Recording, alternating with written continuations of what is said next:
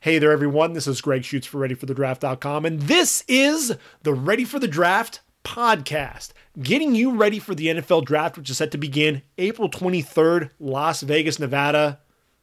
The backdrop will be those Bellagio fountains, the iconic Bellagio fountains, one of the most famous spots on the entire Las Vegas Strip.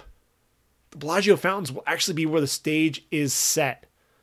Rumor has it, players will be brought in by boat to the stage once their name has been called. I can't wait for this draft just to see that.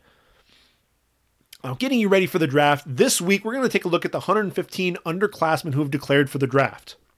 115 players, down 21 from the record-setting 136 players who entered the draft in 2018. Now, of these 115 players, 16 of them earned degrees without exhausting eligibility and opted to enter the pro ranks, and then the remaining 99 players foregone the remaining years of eligibility as underclassmen and have entered the draft. So we're going to take a look at all 115 players. I'll give you my thoughts on them, where I see them going in the draft as well. And then next week, we're going to take a look at all the postseason games. So we're going to talk about 39 bowl games, along with the national championship, which really was that exclamation point that we were all waiting for Joe Burrow. And then we'll take a look at all of the all-star games. So we're talking about the East-West Shrine Bowl, NFLPA game, Senior Bowl, Hula Bowl. We'll take a look at all of them. And now that we know everyone who's going to be entering the draft, it's time for my mock drafts. I don't like to put together a mock draft until I know exactly who's going to be in the draft, so that we can go ahead and hit the ground running, not try to make any further projections. Let's go ahead and get real. Let's get serious and get ready for the draft. So we're going to be talking about those mock drafts over the next couple of weeks, getting ready for the combine, which will be at the end of February. So a lot to get into. We're going to go ahead and take a look at some of these players. Now, what we're going to do, I'm going to go position by position. We're going to take a look at each of these guys that are coming out and just kind of talk about things from there. So the quarterback position is obviously the first one that we're going to talk about here. 5 quarterbacks have decided to enter the draft, foregoing their remaining years of eligibility. Now, Jordan Love did earn his degree at Utah State, decided to enter the draft instead of playing out his final year of eligibility there at Utah State. When you talk about the quarterback position, I think with this year's draft, obviously Joe Burrow is the odds-on favorite to be the number 1 overall pick of the Cincinnati Bengals. Beyond him, in the senior class, you have Justin Herbert. Now, Justin Herbert, he's definitely a first-round pick, but I don't know that he's necessarily going to go off the board as high as a lot of people are thinking. You know, here's one of the things. Justin Herbert, you look at the completion percentage, and I think a little bit of that is inflated because he throws a lot of screen passes, throws a lot of short passes. I think he really struggles with the intermediate game. You know, a lot of sailed passes, and he's a tremendous athlete. Don't get me wrong, has a big arm, but I think technically, he does struggle sometimes with really those intermediate throws more than anything else. The deep balls, I think he drops the ball right into the bucket. Excellent ball placement there, but I think he's got some work to do with some of his accuracy. I liken him a little bit more to a Josh Allen type. Big athlete. And look, Josh Allen, for as much as we beat him up over the percentage and everything else, he was still a top 10 pick when it was all said and done. So I think Justin Herbert probably going to come off the board no later than 15 overall. I think Justin Herbert's still going to be there, but it does open the door for some potential underclassmen that could enter this draft. So because you look at the quarterbacks and they're really, this draft is lacking that superstar power at the senior level in those first 2 days. So a guy like Tua Tagovailoa, it makes perfect sense for him to enter the draft this year. Now, obviously Tua is dealing with that hip injury.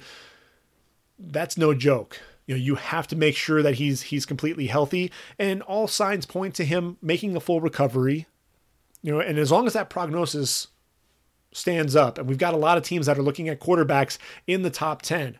If you're the Miami Dolphins, if you're the Los Angeles Chargers, if you're the Carolina Panthers, you're taking notes. You want to find out, is that hip 100%? You're going to be taking a look and making sure that prognosis matches up, because if it does, then Tua Tagovailoa is absolutely going to be a top 10 pick, and I'd argue could very well be a top 5 pick. If I'm the Detroit Lions sitting at number 3 or the New York Giants sitting at number 4, there's a good chance that there could be a trade partner and we could trade down and get some additional assets in the draft upon doing so as well.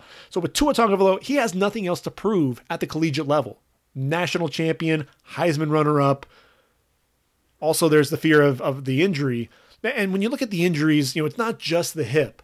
He's had high ankle sprains in both ankles, had to have surgery on both, the tightrope surgery. And, it's one of those things, really, when you watch Tua play, those injuries all happen outside the confines of the pocket. He was trying to buy time. He was rolling out and really getting towards the sideline. When those two players from South Carolina fell on him, he was way outside the pocket when all of that went down. I look at Tua, I look at some of the skill set, and when you watch him throw the football, he throws his receivers open, he takes what the defense gives him, the ball placement, not only does he throw them open, but he allows his receivers to make plays after the catch. I think that's huge. He sees the entire field, he goes through his progressions, the deep ball accuracy, but the manipulation of the pocket reminds me a lot of Aaron Rodgers. He's able to make those subtle slides to his left or right, to buy time, keeping his eyes down the field as he moves to his left, steps up, avoids pressure, and delivers a strike down the field, throwing his receiver open, allowing his receiver to make a play after the catch. I think what Tua has to do, he has to make sure that he stays more within the pocket. Aaron Rodgers has made a pretty darn good living staying mostly within the pocket. You're not seeing him trying to get sideline to sideline. You're not seeing him taking off and running the football for 20 plus carries in a game either. He's staying within the pocket. I think that's what Tua can do, and Tua can be very successful. You look at him, 71.4% passer in 2019 prior to the injury, a 69.3% completion percentage for his career, over 7,400 yards passing, 87 touchdowns, just 11 interceptions. Very, very accurate, very smart with the football. I think Tua, this makes perfect sense to me. He's going to be the number 2 quarterback taken in this year's draft. So the question then becomes, who's going to be the number 3 quarterback? Is it going to be Justin Herbert? And I think a lot of people are looking at him as that potential number 3 quarterback. But I'll give you another name. Jordan Love out of Utah State, 6'4", 225-pound junior. Again, already received his degree there at Utah State. And Jordan Love, he has some work to do. He has a little bit of work cut out for him. A season ago, put up over 3,500 yards, 64% passer, 32 touchdowns, 6 interceptions, playing for Matt Wells, had, a lot of receivers, running backs, had the likes of Ronquavian Tarver, had a lot of receivers to throw to. I think, he was missing his top 4 or 5 receivers along with, a running back. So that chemistry and his tight end, don't forget Dax Raymond, also entered the draft. So he had a lot of new guys to throw to. That's one of the issues that Josh Allen ran into there at Wyoming.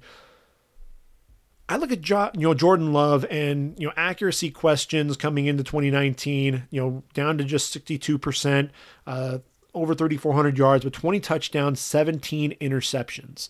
And I think about him, and he reminds me a lot of Daniel Jones from this perspective. Daniel Jones, I think, really, the decision making was what was questionable. Throwing some untimely interceptions, really losing sight of where he was on the football field, throwing across his body late, making some poor decisions, some poor reads, and yet it was the physical talents, so what he had between his ears and the not only those intangibles, but he had the physical skills to work with. I look at Jordan Love, and he's got the physical skill set. I think he's a smart kid. Again, already earned his degree. And I think Jordan Love has that physical skill set. He's at the Senior Bowl right now. And depending on how he does there's a chance Jordan Love could be that guy to sneak ahead of Justin Herbert, just like Daniel Jones did with the Giants. Got there at number 6. If you're a team like the Chargers, you're going to take a look at this, long and hard and say, all right, am I going with Justin Herbert, or do I take a chance and go after a guy like Jordan Love? I think that's a big question to have, especially, you have a lot of veteran quarterbacks that are going to be out there. You could take a chance on taking one of those veteran quarterbacks and then bringing in Jordan Love after a year or two, allowing him to start. Phillip Rivers, he's moved out of San Diego. Doesn't really sound like he's going to be back in Los Angeles. So it'd be the perfect time to draft a quarterback. And I think that's really going to be the thing to watch, Justin Herbert versus Jordan Love, especially at the Senior Bowl. Now, the other quarterbacks that entered the draft, you've got Jake Fromm out of Georgia, 6'2", 220 pounds, 63% completion percentage in his career, over 8,200 yards, 78 touchdowns, just 18 interceptions. For me, with him, it's the intangibles. It's what goes on between the ears, the pre-snap reads, the leadership abilities, and honestly, he had a lot of young receivers to throw to. And so you saw him really more of a game manager than anything else, really allowing the running backs, the stable of running backs that they've had since Jake Fromm has been there. Now, look, you've had guys like Justin Fields and Jacob Eason, who's also under the draft, leave Georgia because of Jake Fromm, because of what he's been able to do. So yes, he doesn't have the physical talents that some of these other quarterbacks have. Yes, he doesn't have the big arm that some of these other quarterbacks have, but it's the intangibles. The chemistry that he started building with George Pickens at the end of the year, the freshman that really picked things up. He really made a statement in the bowl game, the blowout win over Baylor, and we'll cover that in next week's podcast. But that chemistry and his ability to make plays down the field, that's going to be something that I think we're going to have to take a long, hard look at. He's not going to wow you again with the physical talents, but I think Jake Fromm, he's going to be a day 2 pick. He's going to get into probably a more favorable position, and it's going to be interesting to see. He'll probably sit for a couple of years, but I wouldn't be surprised if Jake Fromm at some point is going to be starting in the NFL. Jacob Eason, I mentioned him already, 6'6", 227-pound junior out of Washington. Everyone remembers he was at Georgia, the freshman phenom there in 2016, 2017, he goes down to injury and really never was the same at Georgia. Jake Fromm took over, ended up transferring to Washington, moved home, and because he's from the Seattle area, 64% completion percentage, over 3,100 yards, 23 touchdowns, 8 interceptions. There's no doubt that Jacob Eason has a huge arm. He makes some throws that, very few quarterbacks, even in the NFL, are able to make. But the issue with him is he's only got one speed. Everything is a fastball. And so with that, he doesn't put enough air under the football. Everything's going to be a laser. Everything's going to be a gun. He's going to try to throw the ball as hard as he can. He's got to dial it back. He's got to dial that back, show some touch. And that's really, until Jacob Eason can develop that touch, I think he's going to be one of those quarterbacks that, there's going to be that huge question mark. He's got the big arm, but can he dial it back? That's one of the things that I talked about with Drew Lock, and I'm glad that Drew Lock, came back to Missouri and was able to work on some of that touch. I would have loved to have seen Jacob Eason go back to Washington for one more year, work on some of the touch. But look, Jacob Eason's going to be the number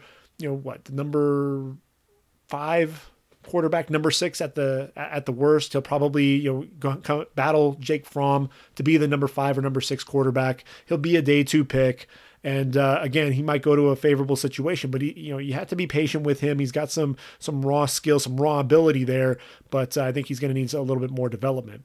And then there's the wild card, Cole McDonald out of Hawaii, the Dreads. I think that's what everyone remembers. Wearing the dreads in honor of Hawaii quarterback Bryant Manise. 6'4", 220 pounds, over 4,100 yards passing this year, 63.8% completion percentage. Look, he has 70 touchdowns in his career, but 24 interceptions, including 14 this past season. And really a lot of those interceptions were thrown at the beginning of the season. He started off the year, very first game of the season, threw 4 interceptions, and Chevin Cordero, the freshman, ultimately had to relieve him of his duties. But since then, he's really been on a tear. And you watch him, he has the arm strength, can throw the football down the field, can throw it a mile, and really effortlessly. Very good athlete, can get outside the pocket. It's the decision making. He's very inconsistent with his decision making. What's he going to do with the football? Throws into coverage, throws late across his body over the middle. A lot of bad decisions. I think he's probably ahead of the other senior quarterbacks, though. I think in terms of ability. So there's a good chance he could end up being the number 7 quarterback when it's all said and done. I'll be curious to see how he performs at the combine and compare him with some of those senior quarterbacks. I don't know that he'll be a day 2 pick. I think we're probably looking at more of a day 3 selection, in my opinion. So when you look at last year's draft, Kyler Murray obviously went number 1 overall, Daniel Jones, Dwayne Haskins in round number 1, Drew Lock going round 2, Will Grier in round 3. So you have 5 quarterbacks going in the first 2 days. When you look at the year before that, you had the 5 quarterbacks taken in round number 1, along with Mason Rudolph taken in the 3rd.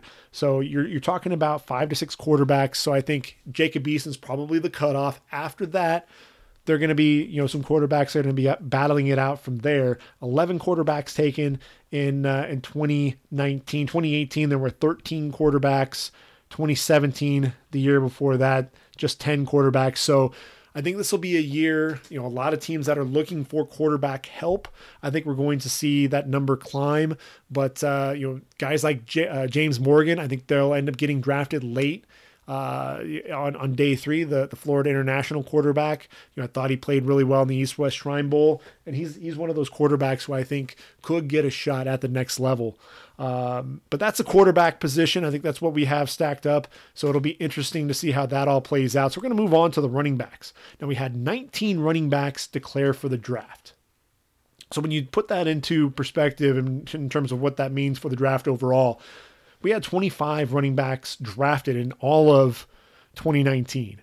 2018, when you're looking at the numbers, 21 running backs drafted. 2017, the year before that, well, that was the year that we ended up having 30 running backs taken. And I think you're watching, an evolution of sorts in the game with the running back position. Is it valuable? Is it not valuable? You look at the teams that are in the Super Bowl, the teams that were in the conference championship, the Titans with Derrick Henry, the 49ers with their stable of backs, Tevin Coleman, Matt Breida, and Raheem Mostert, and obviously the Green Bay Packers with Aaron Jones and Jamal Williams and Damian Williams there with Kansas City.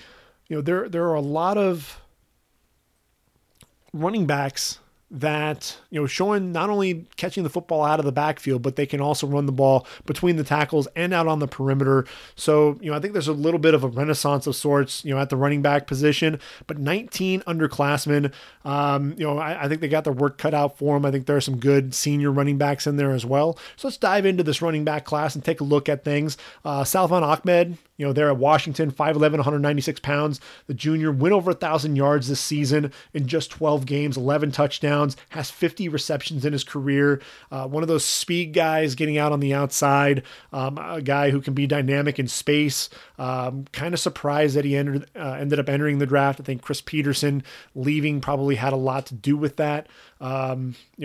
Obviously Myles Gaskin last year entered the draft early, got a little bit of playing time this year. So there's a chance that Salvon Ahmed can end up, making a roster because he has the athleticism. But again, just looking at the talent, he may be one of those running backs on the outside looking in when it's all said and done. Cam Akers, Florida State, 5'11", 202 pounds. The junior burst onto the scene as a freshman phenom in 2017, over 1,000 yards rushing, 7 touchdowns, 5.3 yards per carry, 16 receptions as well for another 116 yards and a score. Everyone was talking about Cam Akers as the next great running back. Then 2018 happened. Willie Taggart and company really struggled in 12 games, just 706 yards on the ground, 23 receptions though. But one of the things that I thought he really struggled with what was his vision, his field vision. I thought the cutback lanes, he just wasn't seeing those. He had cutback lanes back to the inside, and rather than doing that, he kept looking to bounce things outside. And I don't know if there was just a lack of trust in his offensive line because they did struggle. But 2018 seems to be more of an anomaly because he was really back to his 2017 self as a junior this past season. Over 1,100 yards on the ground, 5 yards per carry, 14 touchdowns, 30 receptions as well.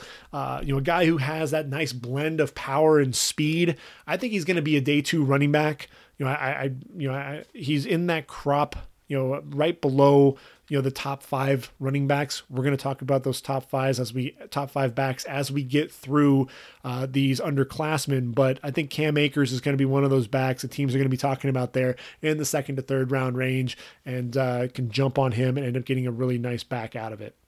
Eno Benjamin, Arizona State, 5'10", and 210 pounds. The junior really had a breakout 2018 season as a sophomore, 300 carries, 1,642 yards, 16 touchdowns, 35 receptions as well. He's got 82 receptions in his career.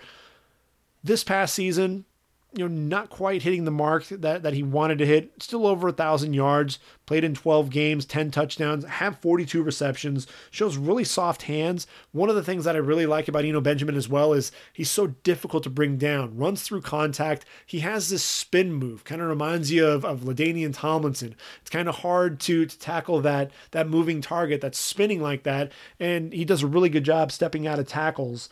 But here's the issue for me with Eno Benjamin. It's the fumbles. And, he fumbled, really didn't have a fumble issue until his junior season. Had 6 fumbles, lost 4 of those fumbles. So in 2018, 2019, had 7 total fumbles, 4 lost, in 35 games. He's got to make sure that he can hold on to that football. Ball security is really one of those keys. That's why everyone fell in love with Kareem Hunt when he was coming out of Toledo. This was a guy who had all those touches with the Rockets and didn't cough up the football.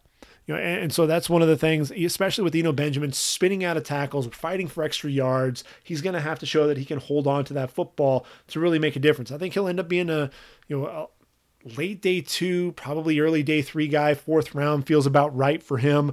And I think a team will get a back who, can run hard, but he can be a 3-down back because he has those soft hands. DJ Dallas out of Miami, 5'10", 214-pound junior, power back, over 1,500 yards in his career, 17 touchdowns, has 28 receptions as well, played in just 10 games. A guy who I think has battled some injuries. Again, another physical change of pace type of a back. A guy who's going to run between the tackles. Not overly shifty. I think there's some stiffness in his hips. Did finish his career with a 5.8 yards per carry. I think DJ Dallas probably has a chance to be drafted. It'll probably be late on day 3. Just because I think there are a lot of tremendous athletes that are out there, guys who can also run between the tackles that have more of a burst than DJ Dallas does. I think Derrick Henry and what he's done, this is such a copycat league. The teams are going to be looking for the next Derrick Henry, and who could that be? Well, A.J. Dillon of Boston College is 6 feet, 250 pounds. And they say he runs a 4.4 40. We'll get to see that at the Combine, end of February. I think all eyes will be on A.J. Dillon for that. He'll be in the first running back group that runs the 40, so really want to see what he can do. Now look, he burst onto the scene as a freshman, over 1,500 yards on the ground, 14 touchdowns, 5.3 yards per carry, 3 years, over 1,000 yards. Most productive year actually was as a junior, over 1,600 yards on the ground, another 14 touchdowns, just 21 receptions in his career. So not much of a guy who's going to catch the football out of the backfield, really wasn't asked to do so, didn't need to. But a guy who really battled a high ankle sprain as a sophomore. I think that's really where he kind of fell off. People weren't talking about him as much. And this season, even though he was sharing the backfield with the freshman David Bailey, still had 318 carries, 845 carries in his career with the Eagles there. So obviously there is some wear on those legs. A guy who fumbled the ball 8 times in 35 games, lost 2 of those fumbles. So another guy, if you're a big back like that, they're expecting you to run through contact. They're expecting you to fight for extra yards, but you got to hold on to the football. So ball security, another worry there. Some durability concerns as well, but definitely a guy to keep an eye out for, probably in those mid rounds for a team that's looking to try to catch lightning in a bottle and get the next Derrick Henry. Which leads us to, I think, my number 1 running back in this year's draft class, J.K. Dobbins, the 5'10", 217-pound Ohio State Buckeye, the junior. If you talk to my wife, it feels like a character from Lord of the Rings. She talks about J.K. Dobbins. Every time his name was announced, it was pretty funny. But this is a guy, 3 straight seasons, over 1,000 yards at Ohio State, the first running back to do so since Archie Griffin. Actually went over 2,000 yards as a junior, 21 touchdowns this past season, 71 receptions as well. This is a guy, I think the vision, you absolutely see that, the cutback lanes, but here's the thing. not only does he have the vision, but this year he really put everything together in terms of his patience, allowing those blocks to set up and then being able to cut off of those blocks, the acceleration. He gets to full speed in a hurry, and he has that breakaway speed that I don't think we really were expecting. I thought he was quicker than fast, the lateral agility, the jump cuts, being able to make guys miss in space, but he actually showed that he can run away from defenders, and then in the passing game, soft hands, and then he's also a really good pass protector as well. To me, J.K. Dobbins is the most complete running back in this year's draft, and for that, I think he's going to end up being the number one running back taken, and has a good chance to end up being a first-round pick. Now, he's played in 42 games, 5 fumbles, 4 of those lost. So, ball security, really, if he's going to fumble the football, it's ultimately going to end, result in a turnover. And when you talk about it, you put things into perspective. That's 42 games and just 5 fumbles in those games. And when you talk about it, if you want to take it even a step further, 796 touches and just 5 fumbles. So, you do have to put some of those things into perspective, but at the end of the day, if fumbles start accumulating, you don't want to end up being the next Cleveland Gary, a guy who, was a tremendous back, but a guy who basically, fumbled his way out of the league.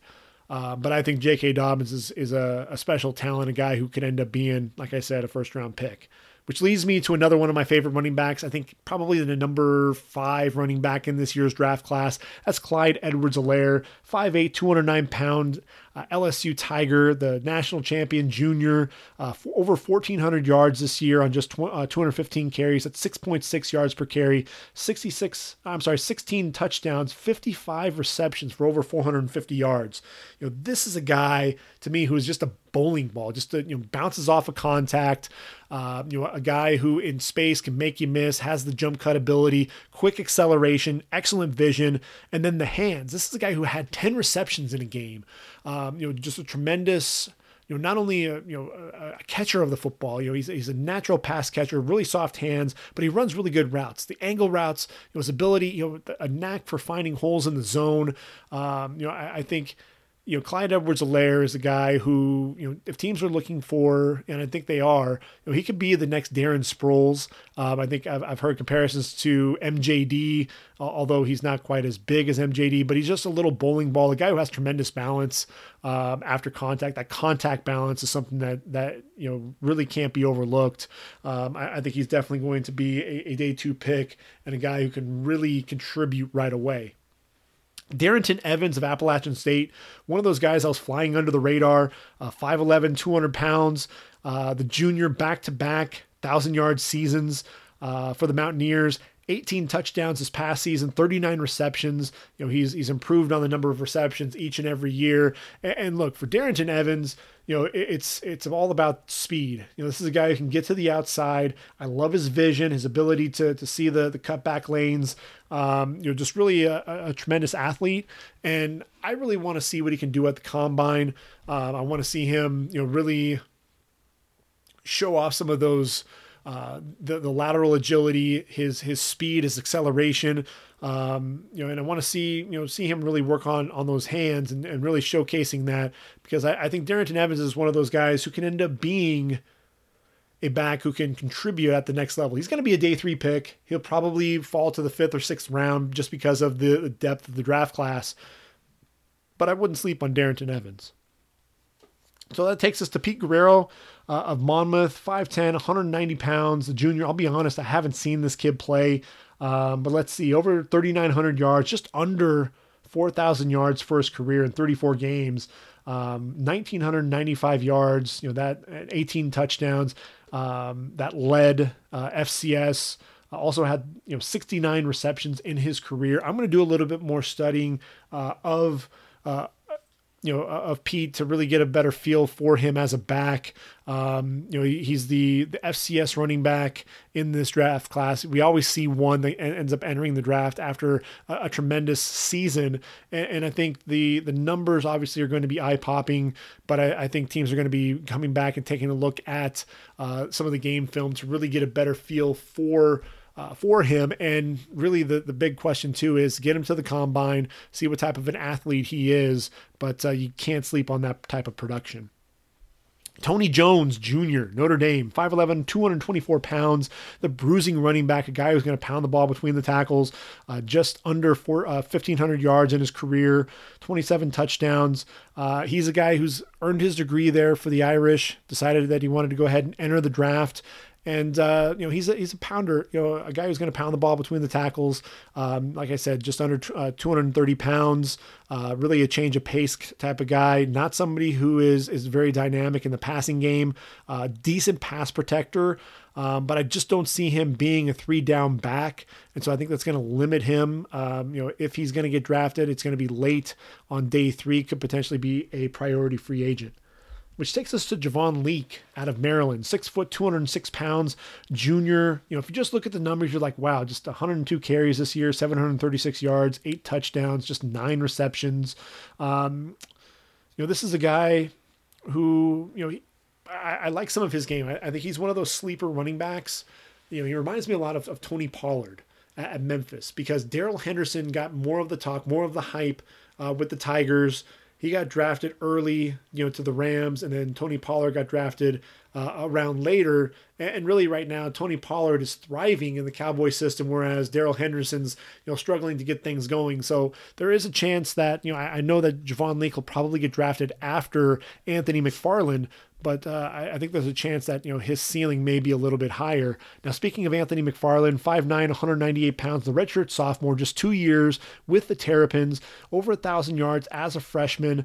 What's crazy is he only has 24 receptions in his career for a guy who can be dynamic in space.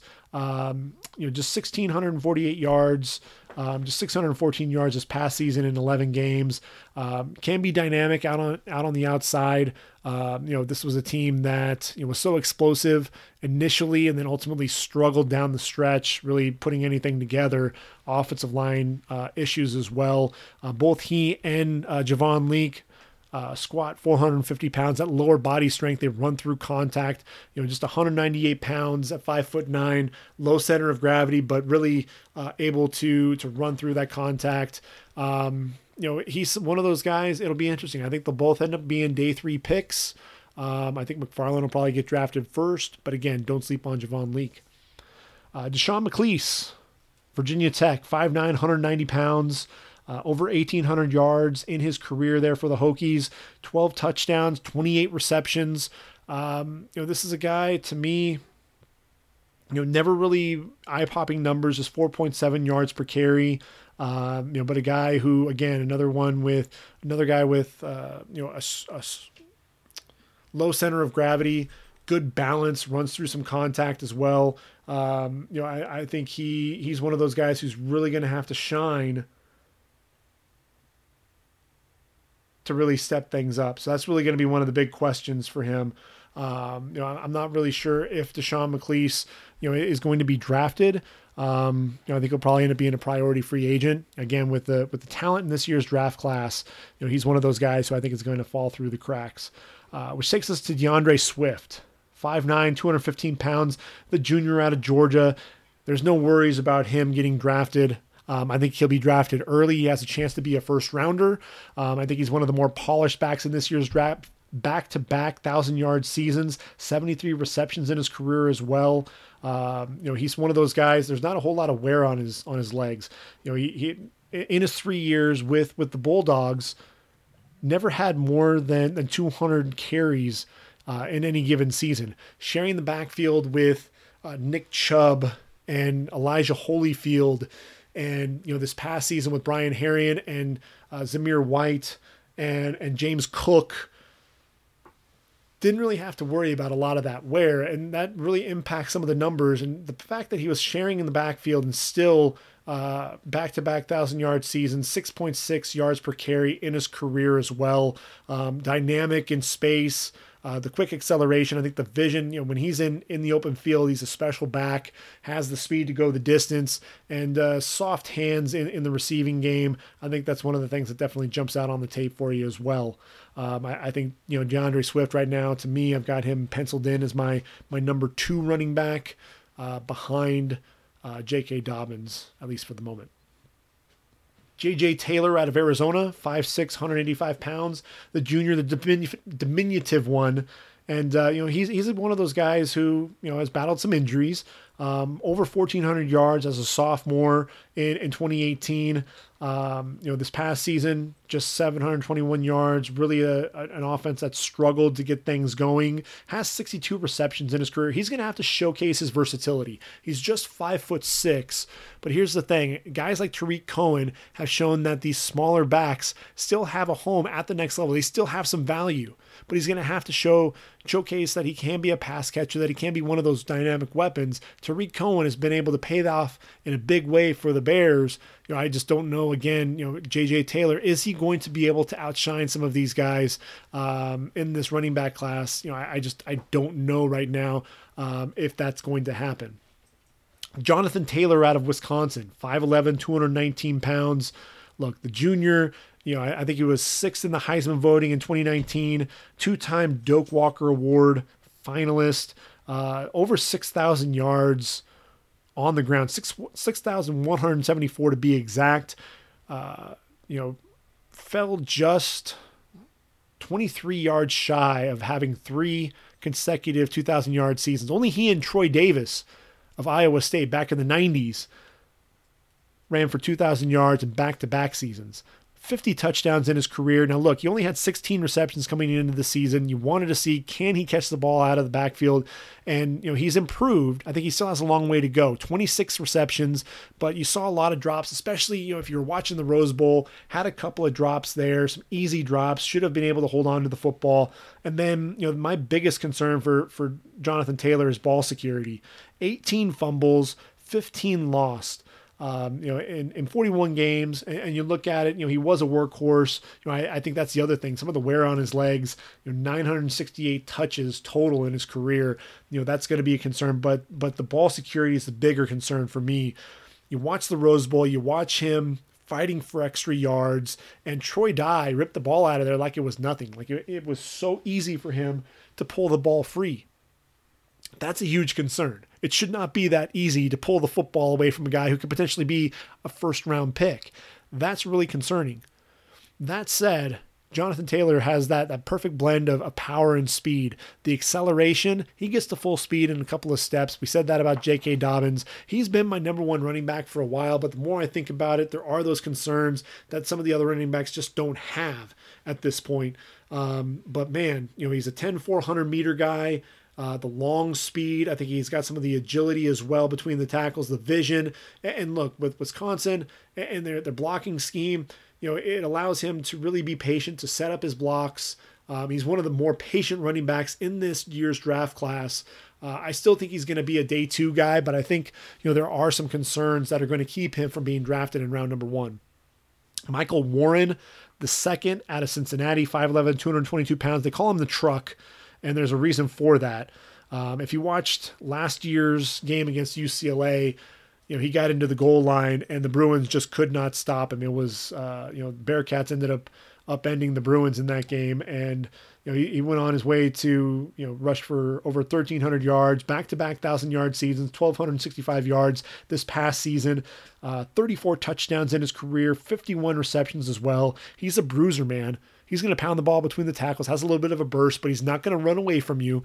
But he's one of those guys who just wears defenses down, gets better as the game goes along. He's not as tall as Derrick Henry, but he's one of those guys, just like Derrick Henry, he's going to wear you down. He's going to just continue to pound the ball and pound the ball and pound the ball until you're going to, give in.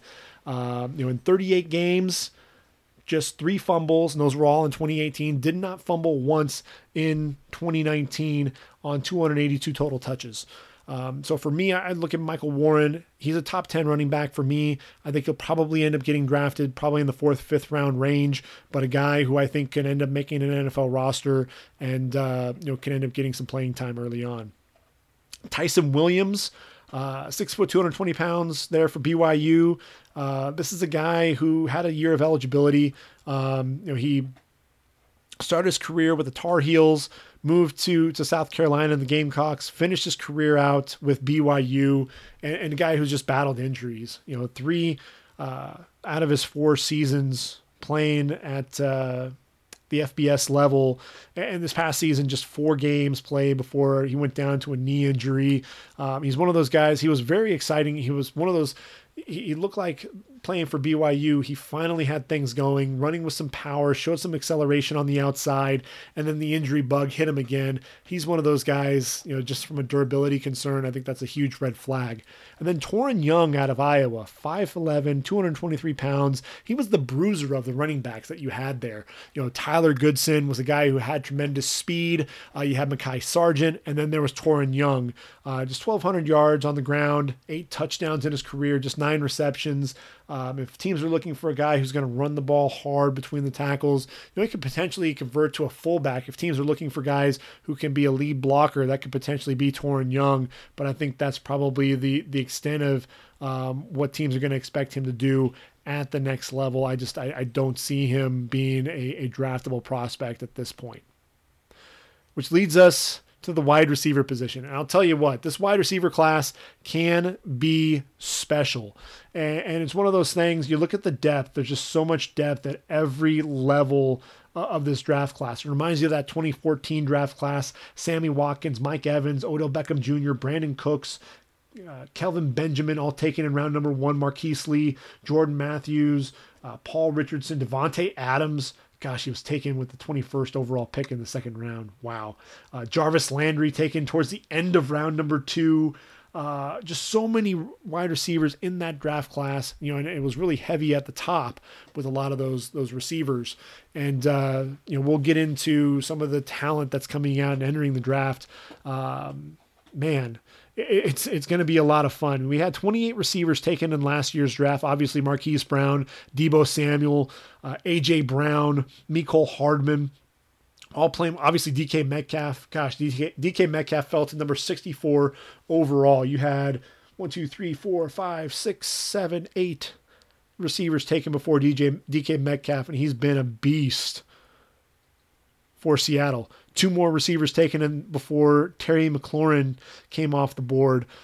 So 28 receivers taken. If you look at 2018, you had 33 receivers taken. Let's see, 2017, the year before that, 32. Now you talk about the 2014 draft class. How many receivers were taken there? Well, you had 33 receivers taken, and then after a draft class like that, you had another 35. So just giving you an idea there, what some of those numbers are going to look like as we enter the 2020 draft. You had 22 receivers entering the draft, and that's not including some of these special senior receivers, the Michael Pittmans, the James Prochet's, the KJ Hill, who's played really well so far at the Senior Bowl. There are going to be a lot of Colin Johnson, Devin Duvernay, a lot of names, Tyler Johnson, that we're going to be talking about.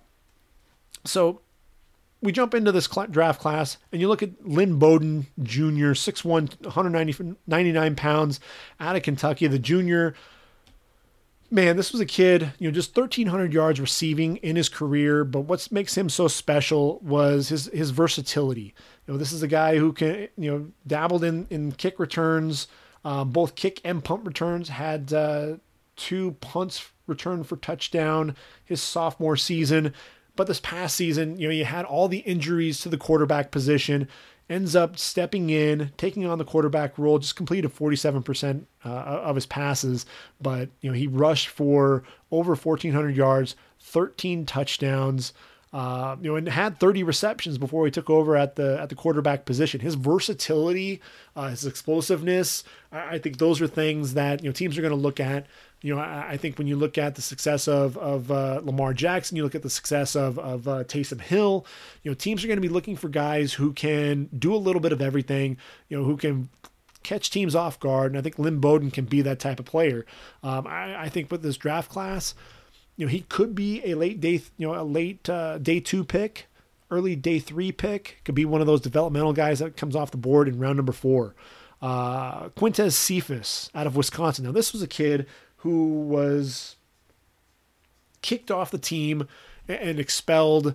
He had the issues with sexual assault charge, and ultimately those charges were dropped. He was found innocent of those charges. He was reinstated at the school and also reinstated to the football team. A kid who was really fighting to get back out on the football field, and ultimately was exonerated, and had a tremendous year. 59 catches, 901 yards, 7 touchdowns. And look, he wasn't really asked to be that dynamic receiver all that often, because you had Jonathan Taylor running the ball between the tackles, Jack Conan developing quarterback. But I'll tell you what, he was the one receiver that really was explosive on the outside. And there wasn't a corner that Wisconsin went up against that could really cover him vertically. He's has decent size, and I think what he does is he wins at the line of scrimmage. He fights through the jam really well, uses his hands to get off of that, and gets vertical. And once he has a step or two on you, he does a really good job tracking the ball in the air. Excellent hands.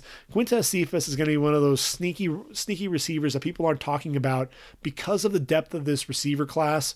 He's one of those guys that you'd love to say, yeah, he's going to come off the board in round number 3. He'll probably be an early day 3 pick, but I think teams will be really happy with Quintez Cephas.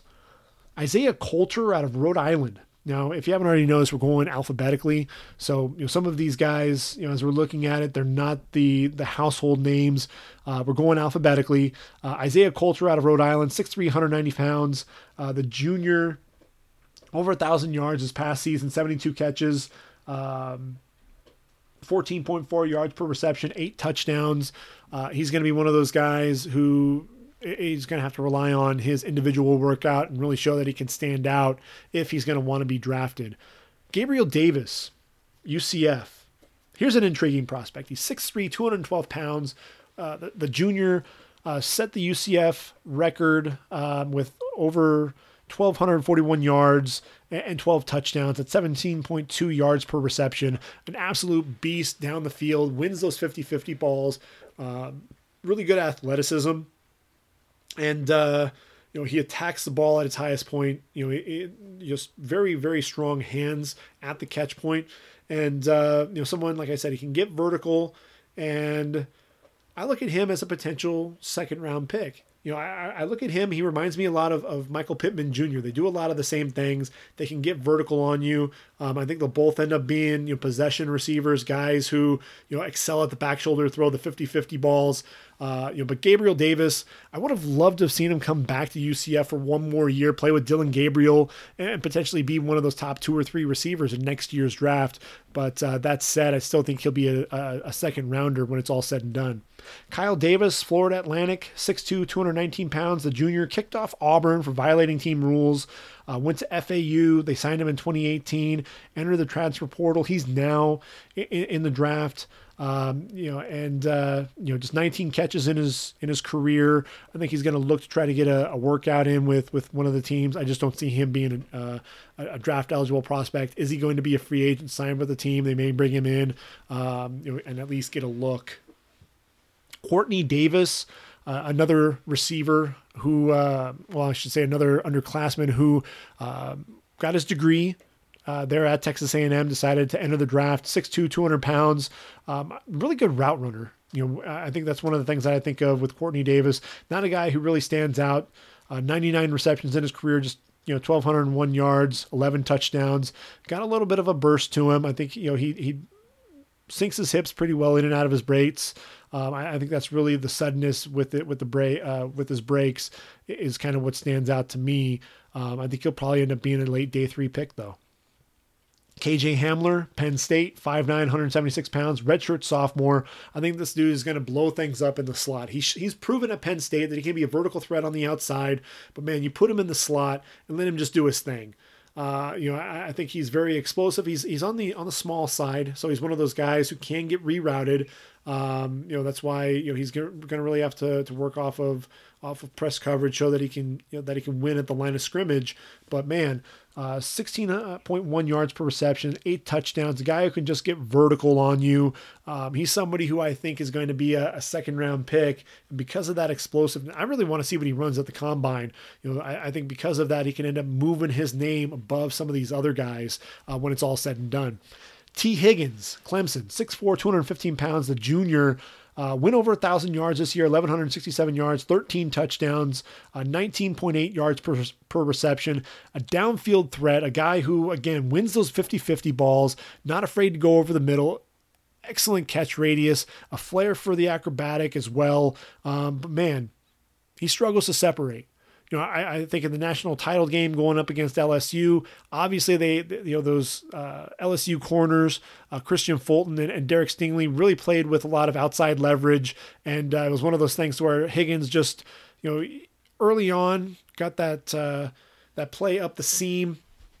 Thought he was going to have a huge game, ultimately finished the game with just 2 receptions, struggled to separate, and that's really going to be the big knock for him. Is he going to, I think he'll be a possession guy, and I think some of these more explosive receivers are probably going to move up the board ahead of him.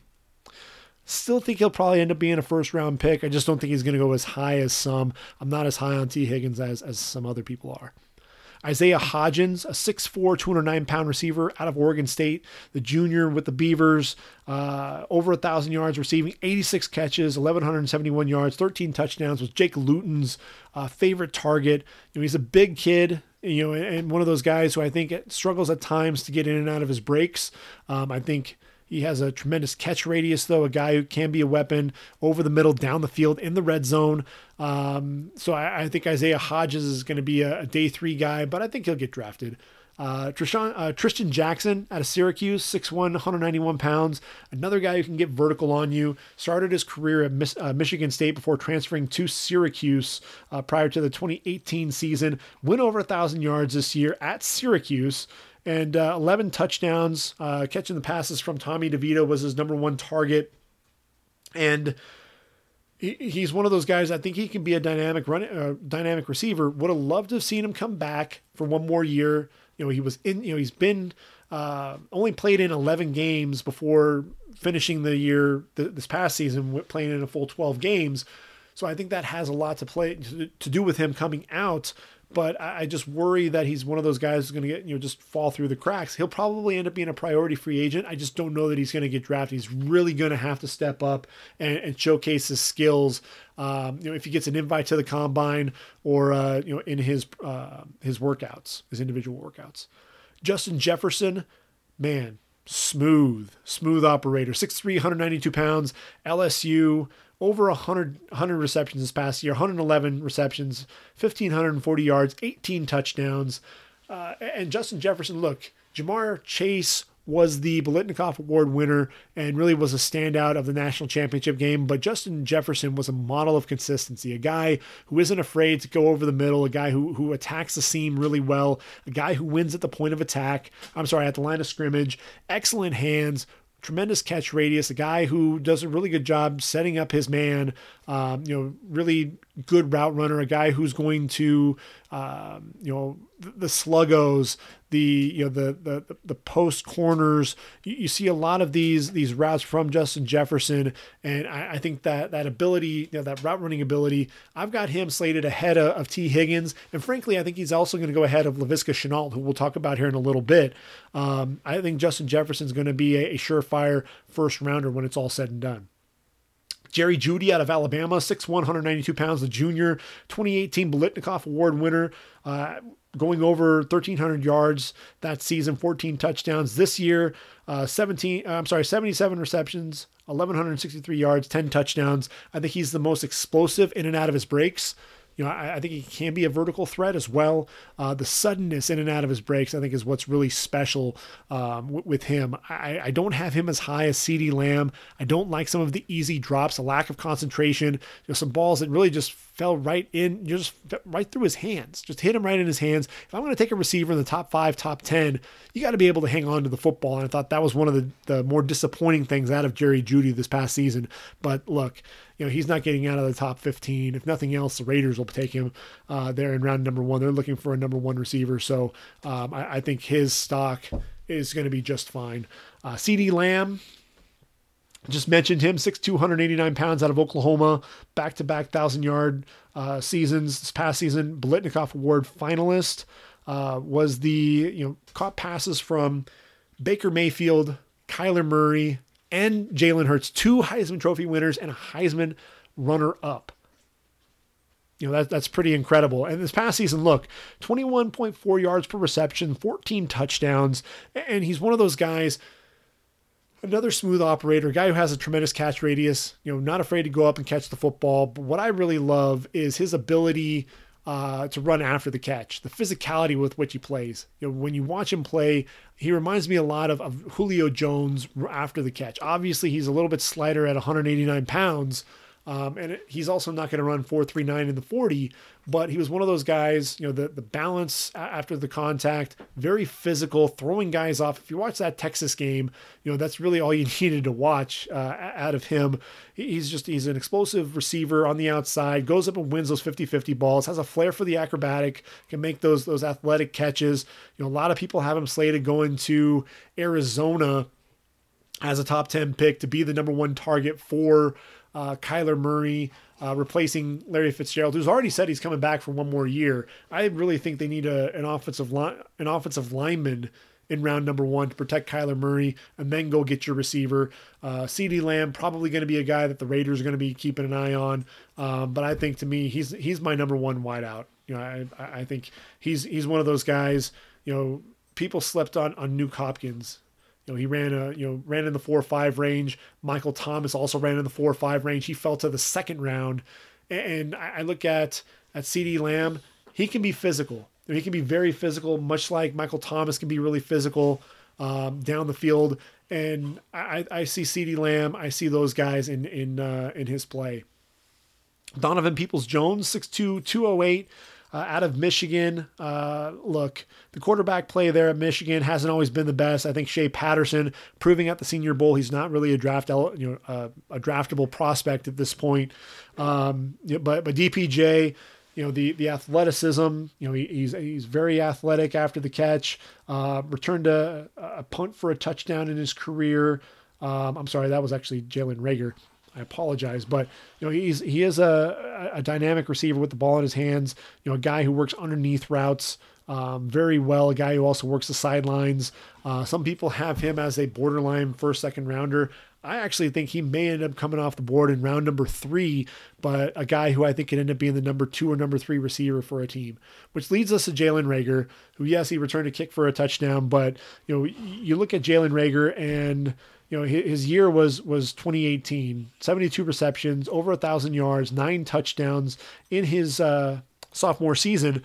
This past season, had a freshman, Max Duggan, throwing the football to him. Really struggled to develop some of that chemistry, some of that rapport, but he's absolutely explosive on the outside. Really, you got to watch that 2018 tape to really get a good feel for who Jalen Reagor is.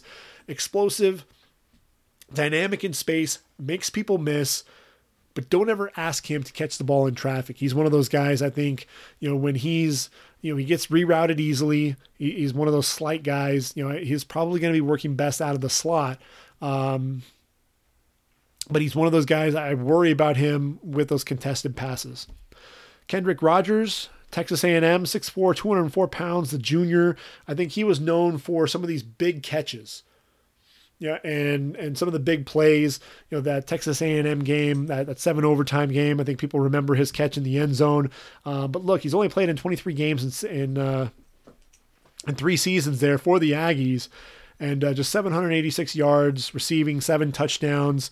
The medicals, you're going to have to take a look at that. But look, the kid has a huge catch radius. He's one of those guys that teams are going to keep an eye on. And he's got the frame, potentially could put some size on, be another Darren Waller type. I've been saying Chase Claypool, Juwan Johnson. Those are guys who I think need to put on a little bit of weight. And you could be the next Darren Waller. You may only be a 3rd or 4th receiver on a team, but you could potentially be a Pro Bowl tight end when it's all said and done. So it'll be interesting to see what happens there with Kendrick Rogers. Henry Ruggs III out of Alabama, 6 foot, 190 pounds, the junior, 98 receptions in his career for Bama, 1,700 yards, 24 touchdowns. Can't really use that as a huge gauge, though. Obviously, when he's sharing receiving core, trying to spread the ball around to Jerry Jeudy, Devontae Smith, and Jalen Waddle. But Henry Ruggs is special when it comes to his vertical game. Speed demon, a guy who's going to challenge for the 40 record at the Combine. He's one of those vertical threats. Obviously, you see the success that Marquise Brown had right away with the Ravens, and I think teams are going to be looking at Henry Ruggs the same way. I think he's a little bit more polished route runner than Marquise Brown is. That's one of the things that Marquise Brown was continuing to work on there at OU when he came out, and so I think he's a little bit further along. I think right now I've got him as my number 3 wideout, but a guy, again, he can get vertical, and teams are going to like that, and it's one of those things to where it wouldn't be surprising if he runs a really fast 40 time that he could potentially sneak ahead of CeeDee Lamb and Jerry Jeudy because of that vertical speed. We'll see. Laviska Shenault, 6'2", 220 pounds, the junior out of Colorado, in just 9 games, 86 receptions, over 1,000 yards, and 6 touchdowns. Also had 17 carries, 5 touchdowns for the Buffaloes in 2018.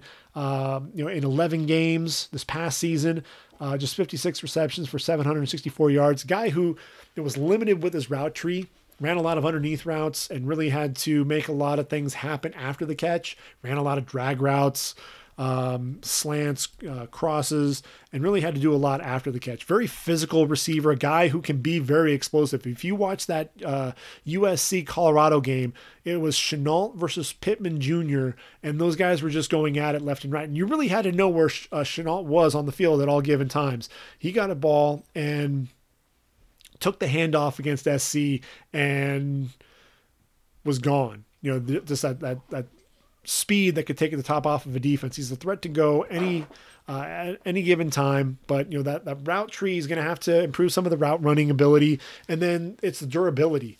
Look, he's missed a ton of games. He's played 27 games in 3 seasons, and he's battled injuries. He's tough.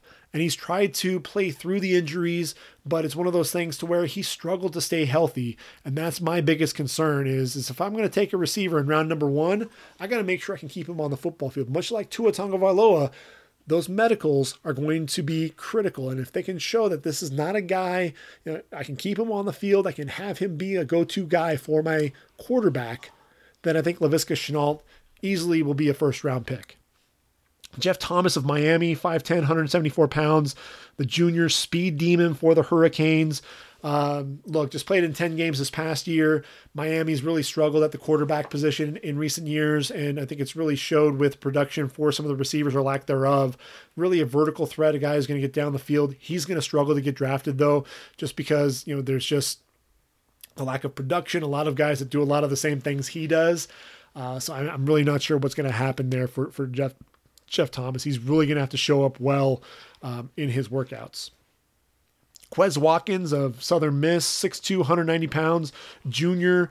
64 receptions, just under 1,200 yards, 6 touchdowns this past season, 18.4 yards per reception, has a large catch radius. Another guy who's going to make plays down the football field. I think he'll be a day 3 guy. I think he'll have a shot. He'll probably be the number 4, number 5 receiver on a team, but a guy who I think has some skills that can be offered at the next level.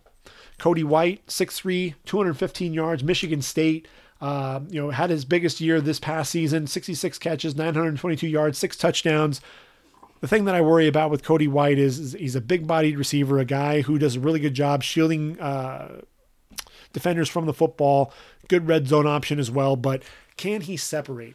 Man, he struggled to get off Damon Arnett against Ohio State, and that's really one of the things that you have to worry about there with Cody White. If he can't show that he can separate, and that's really what teams are going to be looking at as they go to the game film, he's going to be he may or may not get drafted late on day 3. And then the last receiver, Darnell Solomon, out of South Florida, 6'3", 207. Last played in 2018.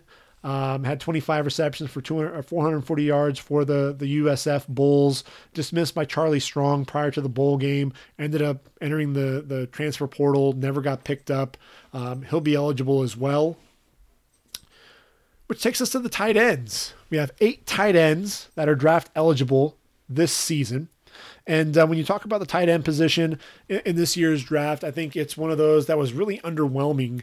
And I think some of this talent here at the tight end position has really, infused some more excitement into the position. Some much needed talent coming in. 16 tight ends taken in 2019. TJ Hawkinson, Noah Fant taken in round number 1, Irv Smith Jr., Drew Sample in round number 2, and then there were 4 tight ends taken in round 3: Josh Oliver, Jay Sternberger, Kahale Waring, and Dawson Knox. Foster Moreau looks to be a steal for Oakland there in round number 4. So you have some tight ends that were out there that ultimately not only made roster, but are making some plays. 2018, you had 15 tight ends taken. 2017, another 14. Again, 8 tight ends coming out into this draft as underclassmen. And I think there are some guys, when it's all said and done, that we're going to be seeing come off the board in the first 4 or 5 rounds. Devin Asiasi out of UCLA, 6'3", 279 pounds. The junior started his career at Michigan, transferred to UCLA, sat out the 2017 season.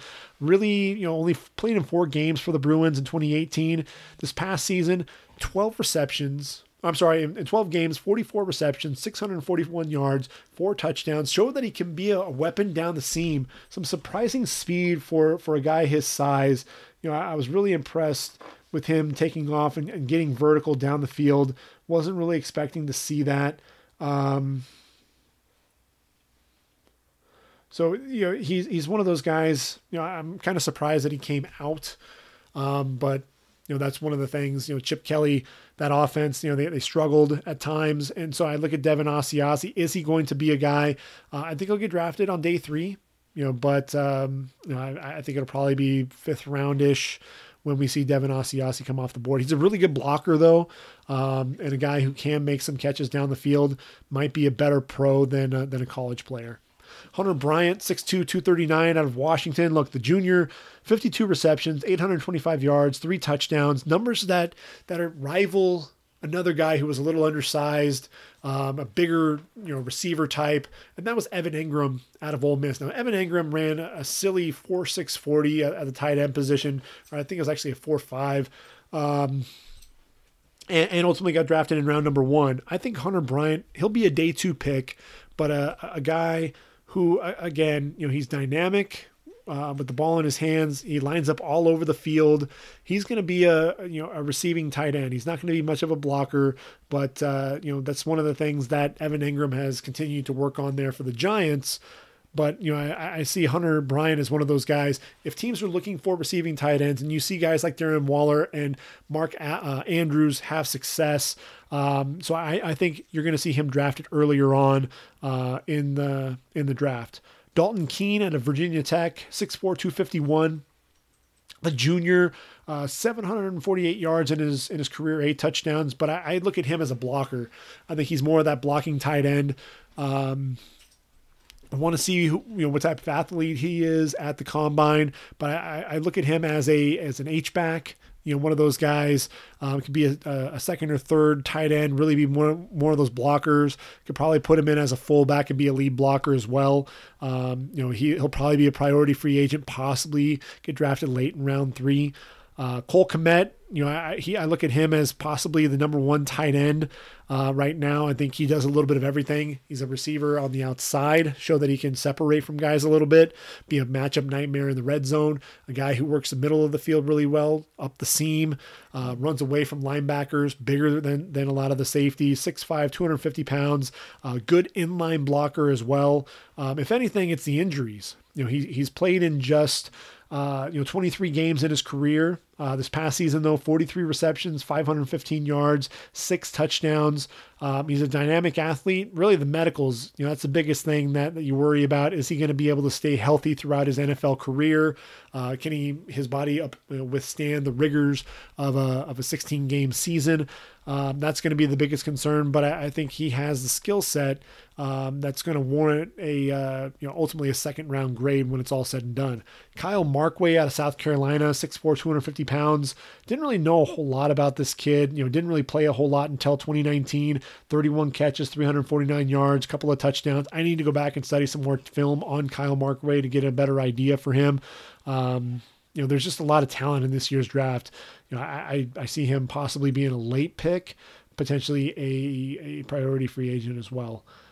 Which leads us to Randy Moss's son, Thaddeus Moss, 6'3", 249 pounds, the junior out of LSU, really made a name for himself in the college football playoff. both against Oklahoma and against Clemson. 47 receptions, 570 yards, 4 touchdowns in his only season at LSU. Transferred from North Carolina State. When you look at Thaddeus Moss, another guy jumps off the athleticism. You saw some of the body control, made a ridiculous catch on the sideline. Just extending for the football. I want to say it was in the SEC championship game where he just extended for the football out, feet in bounds and just extended out. The ball was thrown to the outside, out of bounds, really almost getting full extension, almost parallel to the ground when he made the catch. Really a dynamic pass catcher, really, that runs in the family there. And, I think he's going to be, he could be tight end 1, tight end 2. I don't think he's going to be a first rounder, but he'll be a second round pick. And he'll be one of those pass catchers that'll end up being a quarterback's best friend. Albert Okwuegbunam, 6'5", 255 pounds there at Missouri. I think he's going to be one of the faster tight ends in this year's draft. Really going to be curious to see what he can do. Each of his seasons there with the Tigers struggled with some injuries, played in 9 games in each of his 3 years. Over 1,000 yards receiving in his career, 98 catches, 23 touchdowns. Really set the world on fire as a freshman with 11 touchdowns and then 12 touchdowns in the final 2 seasons there at Mizzou. Missouri puts out some tight ends. We've seen, the likes of Chase Kaufman or Martin Rucker. And I think Albert is one of the more athletic tight ends to come out of Missouri. I look at Okwuegbunam right now, Albert O. He still needs to improve as a blocker. I think, the durability, has to be a concern as well. I think he'll run really well at the combine. But I think Albert O probably going to end up being a 4th round pick when it's all said and done, just because, he still has to develop as a blocker, but can be a dynamic pass catcher on the outside. Really was a big target of Drew Lock's. And when he lost Albert O, Drew Lock really struggled to find any chemistry with any of his other receivers. Colby Parkinson, Stanford, 6'7", 251 pounds. Look, you know what you're getting when you get a Stanford tight end, a guy who can catch the football down the field, especially up the seam, can be a red zone option and knows how to block. Austin Hooper, Levine Toilolo. I look at Colby Parkinson. He has a little bit of the route running ability of Austin Hooper, has the size of Levine Toilolo, so it kind of falls in between there. A guy who's probably going to be a 5th round pick when it's all said and done. 48 grabs, 589 yards, just 1 touchdown this year. 1 year removed from having a 16.7 yard per catch average and 7 touchdowns for the Stanford Cardinal. A big reason for that, KJ Costello was healthy, dealing with Davis Mills and the quarterback situation there for the Stanford Cardinal. KJ Costello is opting, to enter the transfer portal. So, now was the time for Colby Parkinson to enter the draft. He's one of those tight ends I think is going to be a middle round guy and a guy who's going to stick around. Look, Levine Toilolo, carved out a nice path for him as a number 2, number 3 tight end. I think Colby Parkinson has more athleticism than Toilolo, and I think he's one of those guys who can end up playing for a long time. The offensive tackle position. So we have 8 offensive tackles that declared this past season, and when you're talking about the offensive tackle position at the next level, we had 23 drafted this last season. Jonah Williams, Andre Dillard, Titus Howard, Caleb McGarry, all taken in round number 1. Cody Ford taken in round 2, Max Sharping, out of Northern Illinois, the technician, not the greatest athlete, but a technician, drafted in round 2. Trey Pipkins looks like he's going to end up being the left tackle of the future for the Chargers. He was taken in round number 3. Chuma Edoga got some playing time for the Jets. Bobby Evans looks like he's going to be a future starter there for the Rams at tackle, as is David Edwards, who's taken in round 5. So there's some guys. Justin School for the Niners, taken in round number 6. So there's some guys that have gotten some playing time. Like I said, 23 tackles taken in this last draft, just 19 in 2018.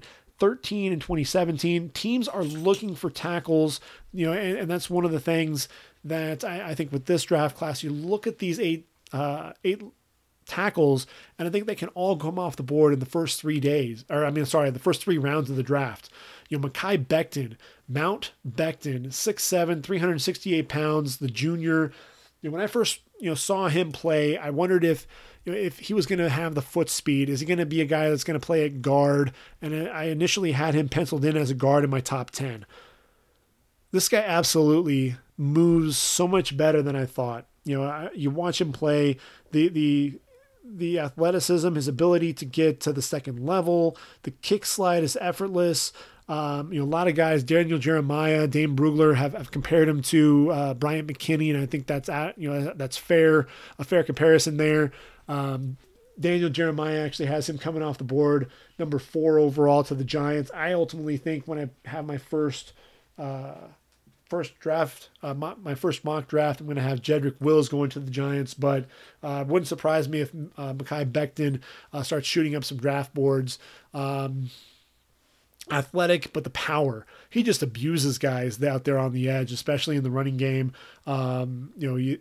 When you look at him, you think Trent Brown and some of the dominance that guy can have as well. I think Becton's going to end up being a first rounder when it's all said and done. Sadiq Charles out of LSU, 6'4", 295 pounds. The junior, he's a little raw, has some skills though. I thought he should have come back for one more season. But one of the things that I really saw from him, especially in the national title game, was his ability to take those ends. Even when they had him beat, when they got to the edge, he was able to turn and drive that guy down the football field. When you get him away from the pocket like that, and he was bending at the waist and really kind of lunging, but he really did a good job actually driving him down the field. That allowed Joe Burrow to step up, keep his eyes down the field and make plays, find his receivers, found Chase and Marshall and Jefferson and Moss and Edwards-Helaire. Sadiq Charles, to me, he could be a third rounder, third, fourth round range.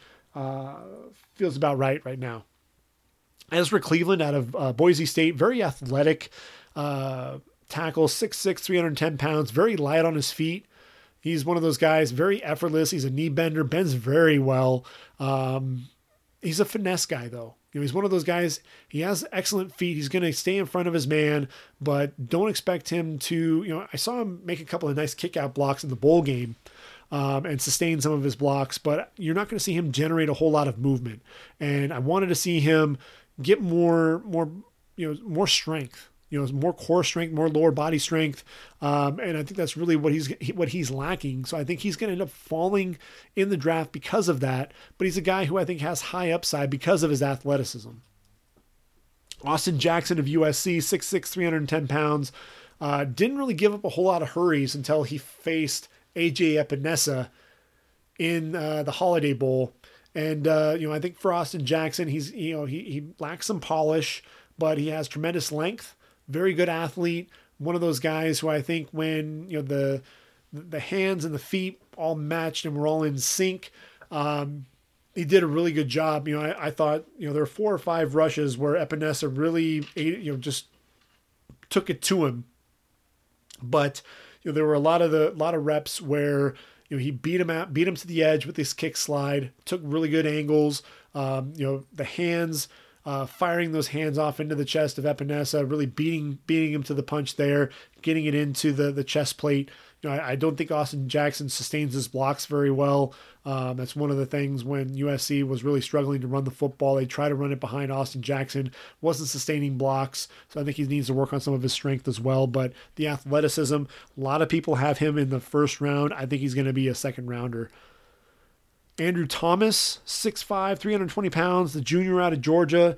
This is a guy who I think can be a punisher there in the running game. Very, he's perfectly happy mauling you on the outside. And then, in pass blocking, has good feet. I think he's still developing a little bit as a pass blocker. But, you see him, I think there are times where he gets out in front of his toes a little bit, but very good power in his hands. The punch, that initial punch there, really keeps those, very, very tight and right into the chest plate, keeps them inside.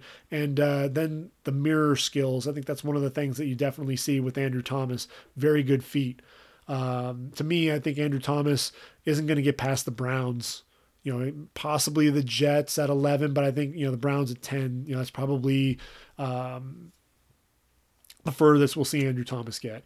I've got Jedrick Wills going to the Giants already in my first mock draft. Look, 6'5", 320 pounds out of Alabama. Best pass blocker in this draft, I believe.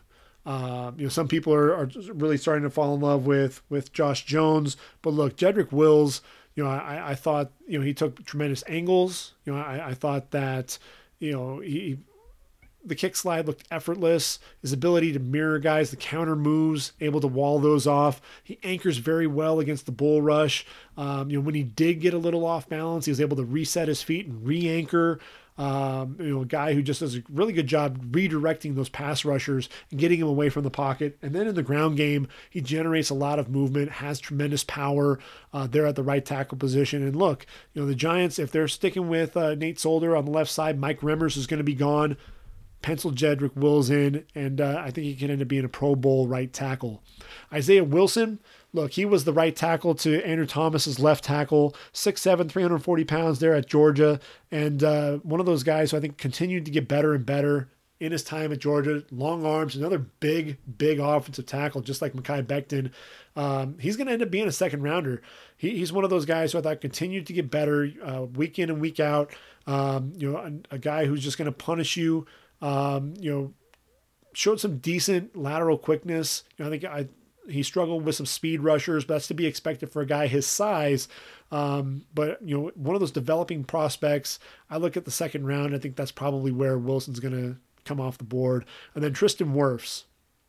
I think this is a guy who could be a perfect fit there for the Jets.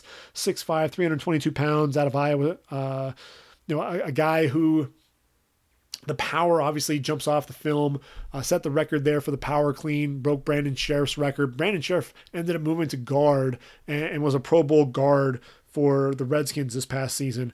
I wouldn't be surprised if Tristan Wirfs ends up kicking inside, but he has too much athleticism to me. I think at the end of the day, he can play left tackle in a pinch, filled in for Alaric Jackson, but I think the right side is ultimately going to be where Tristan Wirfs is going to live. Has really good feet, the power step to the inside to wall off an inside rush, good mirror skills as well. Very physical as a run blocker. I think that's really where he's a little bit better. I think when you talk about Andrew Thomas, probably the best run blocker of the trio. Jedrick Wills, the better pass blocker. I think Tristan Wirfs has a little, probably the best combo of the two. So it'll be interesting to see how they all shake out. It could be Wills, Wirfs, Thomas. Wills, Thomas, Wirfs. I just think that Jedrick Wills, especially blocking for Daniel Jones and his physicality in the running game, blocking for Saquon Barkley, it's a match made in heaven for Dave Gettleman there at number 4 overall. Only 2 guards taken in the underclassmen declaring. When you look at the guard position, just 12 guards taken in this last draft. But we did have Chris Lindstrom taken in the first round, 3 guards taken in the third. Michael Dieter, Nate Davis, and Connor McGovern. Nate Davis really playing well there for the Tennessee Titans. Year before that, just 9 guards taken in 2018. That was the year of Quentin Nelson. Isaiah Wynn was taken. Will Hernandez. Braden Smith, all guys that got quite a bit of playing time. And you look at this year's class of underclassmen, you have Solomon Kindley, the big physical Georgia Bulldog, 6'4", 335-pound junior, a mauler in the middle, a guy who's going to get physical, road grader type, struggles with speed, especially on the inside, those interior pass rushers he's going to struggle with. And then you have Netane Muti. Out of Fresno State. Now, Muti, he's 6'3", 307, the junior. He's another one of those mauler types. If you're trying to find the next Quentin Nelson, it's really hard to find the next Quentin Nelson, but a Quentin Nelson type, a guy who's going to be physical, who's going to maul, who's going to punish you on the inside. It's Muti. The problem is Muti, in every single one of his years there with the Bulldogs, his season was cut short due to injury. And can he stay healthy? Can he stay on the field? What are the medicals going to check out for him? He got injured at the beginning of the season, had to sit out the entire season. Battled some ACL, an ACL tear. I really worry about him from a durability standpoint. But when he's on the field, he's one of the better tacticians in this year's draft. Technicians, and he's someone who can end up being a day 2 pick. I just worry about the durability. Centers, 6 centers declared. So we have 5 that were taken in all of 2019. Garrett Bradbury, Elton Jenkins, Eric McCoy, guys that all started, Lamont Gilliard and Javon Patterson also taken late on day 3. A year before that, though, we had 11 centers taken in the draft. And when you look at the draft class with this, obviously, it kind of took a little bit of a hit when Creed Humphrey decided that he was going to come back to OU. But, I think these 6 centers could be among the top ranked centers in this year's draft. I think when you're talking about the seniors, Nick Harris of Washington, Darrell Williams of Mississippi State, Jake Hansen of Oregon are really your top 3 senior centers. So, and when you sprinkle these other guys in, Tyler Biadasz of Wisconsin, 6'3", 316-pound junior, started, I believe, every game at Wisconsin since his freshman year, been that constant there for Jonathan Taylor. 3 offensive linemen were drafted in this last year's draft, and they had to bring in 3 new starters. Cole Van Landen was kind of a spot starter there at left tackle. Tyler Biadasz still was able to help Jonathan Taylor get to that 2,000-yard mark. A very intelligent player. I think he's limited athletically, although you do see him get out and pull. Does a really good job staying under control, locating the linebacker or the DB at the second level. Struggles a little bit with some speed. But I think excellent hand placement, anchors pretty well. I think Biadasz, he has a good chance to be the number 1 center taken. I think Lloyd Cushenberry of LSU is going to push him, 6'4", 315 pounds, shows really good length at the Senior Bowl. Javon Kinlaw, the defensive tackle out of South Carolina, was dominant. Nobody could really stop him, with the exception of Lloyd Cushenberry. He was able to stifle him on 1 rep. And, I think that's really opened some eyes. His ability to really drop his weight, sink his hips, and get into his block. Uses those long arms effectively, gets into the chest plate, generates some movement in the running game. I think Lloyd Cushenberry, Tyler Biadasz really battling for that number 1 center. Matt Hennessy out of Temple, 6'4", 295, probably the best pass blocking center of the bunch. Pro Football Focus, I think as a sophomore, pressures on just, I think it was 0.7% of his pass rush snaps. Very good athlete, light on his feet. He'll be one of those centers, probably the number 3 center, and off the board.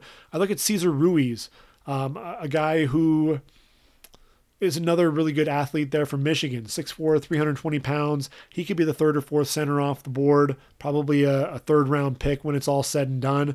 Keith Ishmael, San Diego State, 6'3", 310 pounds, can play center. I think he can probably even kick over to guard a little bit. I thought he was a mainstay on that line for the Aztecs. He's somebody who I think is going to be a mid day 3 pick. And then Tristan Colon Castillo, 6'4", 315 pounds out of Missouri.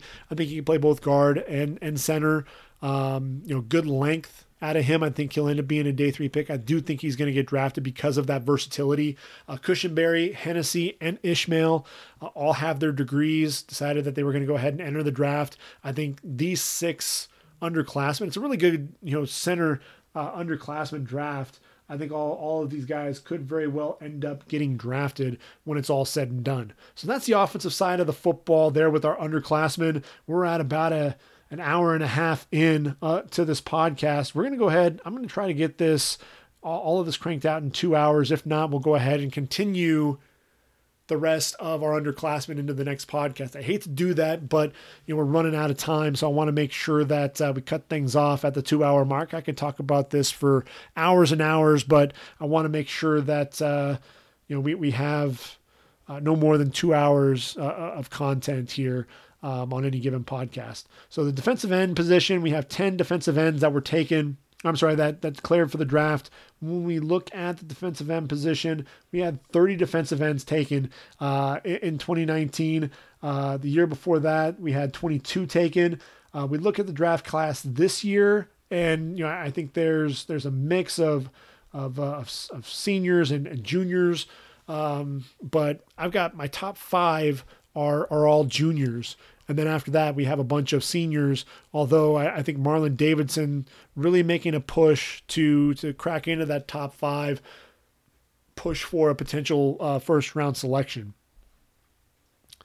So Olawale Betiku, Earned his degree at USC, transferred to Illinois as a grad transfer, 6'3", 250 pounds, battled injuries at USC, didn't really see much time on the football field, sat out 2018, went to Illinois in 2019, and really, the biggest thing was he was leading the nation in sacks, had 6 or 7 sacks to start out the year, and then struggled with his production as he got into Big Ten play.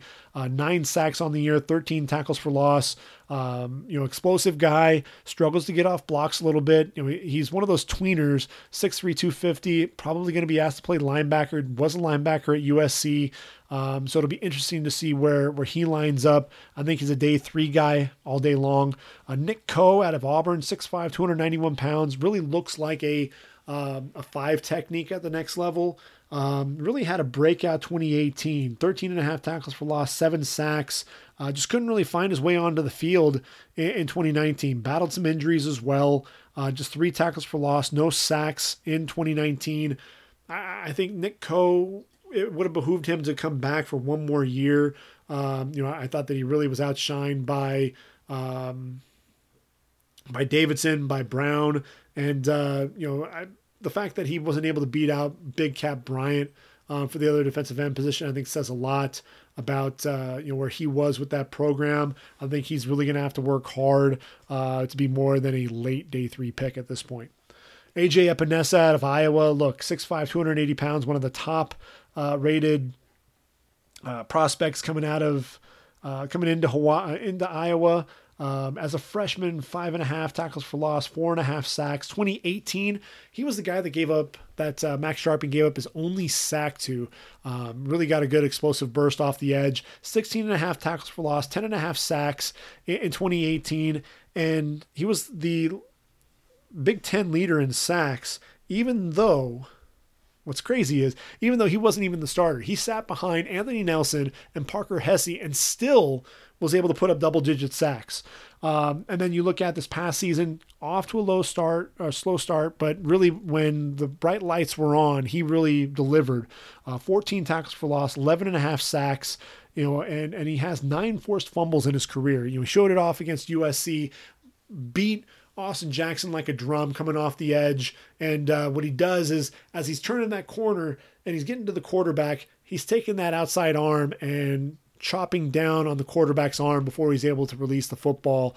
Really a knack for that. He's not your explosive rush end. That's Chase Young. But what you are going to see out of him, you're going to see tremendous length. You're going to see tremendous power and tremendous technique. Uses his hands very well. Does a really good job flattening out as well. He's not one of those guys who's going to take a long time to turn the corner. He's going to flatten out and get to the quarterback in a hurry. AJ Epinesa, to me, he's not getting past the top half of the first round.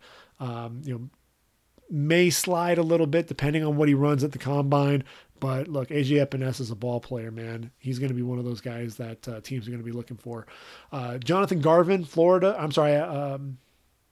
Miami, 6'4", 250 pounds, the junior, 29 tackles for loss, 13 sacks in his 3 years there with the Hurricanes. One of those guys, I thought he had some athleticism coming off the edge. I think he's a day 3 guy, probably a late day 3 guy, but he's one of those guys, if he can show that he's, the athleticism in his workouts, he can get drafted. But I think it's going to be tough for him at the end of the day to be to solidify himself as a draft pick. He'll be one of those guys, kind of biting his nails a little bit as he goes through day 3 on the draft. Yetur Gross-Matos, 6'5", 264 out of Penn State. Look, the junior really broke out in 2018 as a sophomore. 20 tackles for loss, 8 sacks. This past season, another 14.5 tackles for loss and 9 sacks. So, he's one of those guys who I think has a really good burst coming off the edge, tremendous athleticism, tremendous length. He uses those long arms to his advantage, really beats that offensive lineman to the punch, if you will, with the extension of his arms, allows him to keep off of the tackle or keep the tackle's arms off of him, and then able to rip through and turn the corner and flatten out to the quarterback. I thought that he was in the backfield a ton and really could have had more sacks. He's one of those guys who I think is still developing as a pass rusher, which is scary considering he does have 18.5 in his career for the Nittany Lions. Guy to keep an eye out for. He'll be a first rounder for sure. Elorm Lumor out of Rutgers. I think I'm pronouncing that right. 6'3", 248.